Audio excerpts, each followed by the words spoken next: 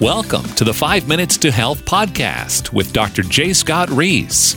I'm John Block, your host, as we join Dr. Reese to discuss another important topic affecting the health of you and your family. Thanks for joining us.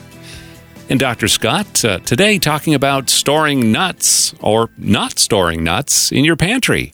Nuts, of course, as you know, a fantastic snack option. They're packed with protein, good fuel for your body. But John, there's a good reason not to store nuts in your pantry. And actually, the truth is, it has nothing to do with the nut itself. It has everything to do with your brain. You know, the most powerful force in our appetite actually isn't our stomach, it's actually our brain.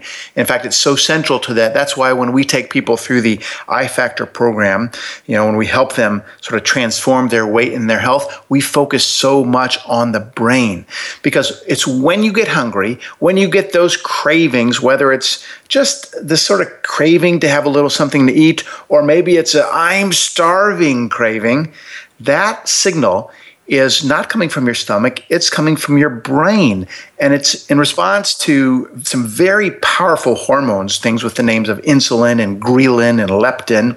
And those incredibly powerful signals and those drives are so strong that even the best of us, John, quite honestly, that we can get defeated if we fall into their trap. And it's often the pantry that trap lies in. So this is why I think we should keep those nuts out of the pantry. You're saying don't store them in your pantry.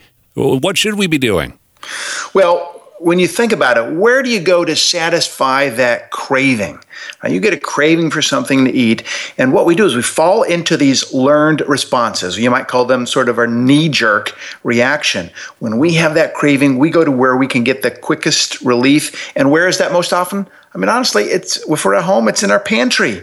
The problem is almost nothing in our pantry is a good option for us.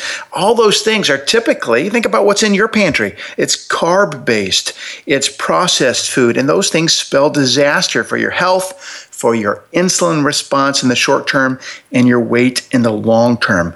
But there might be a few good things hiding in there, a few good options in that pantry, namely maybe some nuts or perhaps some dried fruit there. The problem is, you walk into that pantry, you're having this craving, you're hungry, and you've got good intentions, but you're surrounded by temptation. What is in there? Well, the chips, the pretzels, the cookies, the snack bars. Yes, even those snack bars you thought were, quote unquote, healthy. And it's just too easy to succumb to those other things and sort of satisfy that craving, satisfy that urge. And when we do, our insulin skyrockets high. What happens when that happens? Well, then we increase our fat storage, we block our fat burning capacity, and we increase the overall inflammation in our body. That all translates to bad news for us in the long run. So, John, my recommendation is when those cravings hit, stay out of the pantry. Therefore, keep those healthy options elsewhere. The nuts, the dried fruit, maybe on the countertop in a special place, in the fridge, even the freezer or a special cupboard. Keep it there, but stay out of the pantry when those cravings hit. So it's almost like having a more accessible, good stash versus the pastas and the other things, like you say, the chips, the other snacks in a separate spot, and that will help. That's right. It'll keep us from falling into that temptation trap of those simple carbs to relieve this craving. So keep in mind, those snacks, they're not metabolically neutral. So if you have one of those cravings, it's what I call a crash in our iFactor course. But first, ask yourself, is this craving coming from a caloric need? Do I need to replace calories I've burned? Or maybe I've not consumed enough calories for the day? Maybe I skipped a meal or for whatever reason.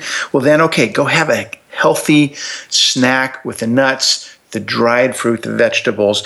But if it's a craving, if it's just a craving, I'm bored, I have something else, I'm feeling like I'm sort of hungry, I want a little something, then maybe just wait about 10 to 15 minutes. That crash will subside. Drink about 8 ounces of water to distend your stomach a little bit. That'll subside some of those symptoms. And then in about 10 to 15 minutes, that will pass. Again, if you have a caloric need, have something on hand. nuts, cheese, some Greek yogurt, some cottage cheese, maybe some fresh fruit or some vegetable slices. But the key there is you're planning ahead for when that urge hits, right? It's ready in the refrigerator. It's ready at work down the hall. It's ready on the countertop. But by all means, stay out of the pantry. That's where the danger lurks. Thank you for joining us for this week's 5 Minutes to Health podcast with Dr. J. Scott Reese, founder of iFactor Health. Be sure to sign up for important health updates on drreese.com. And we'd love to hear from you on our Dr. J. Scott Reese page on Facebook.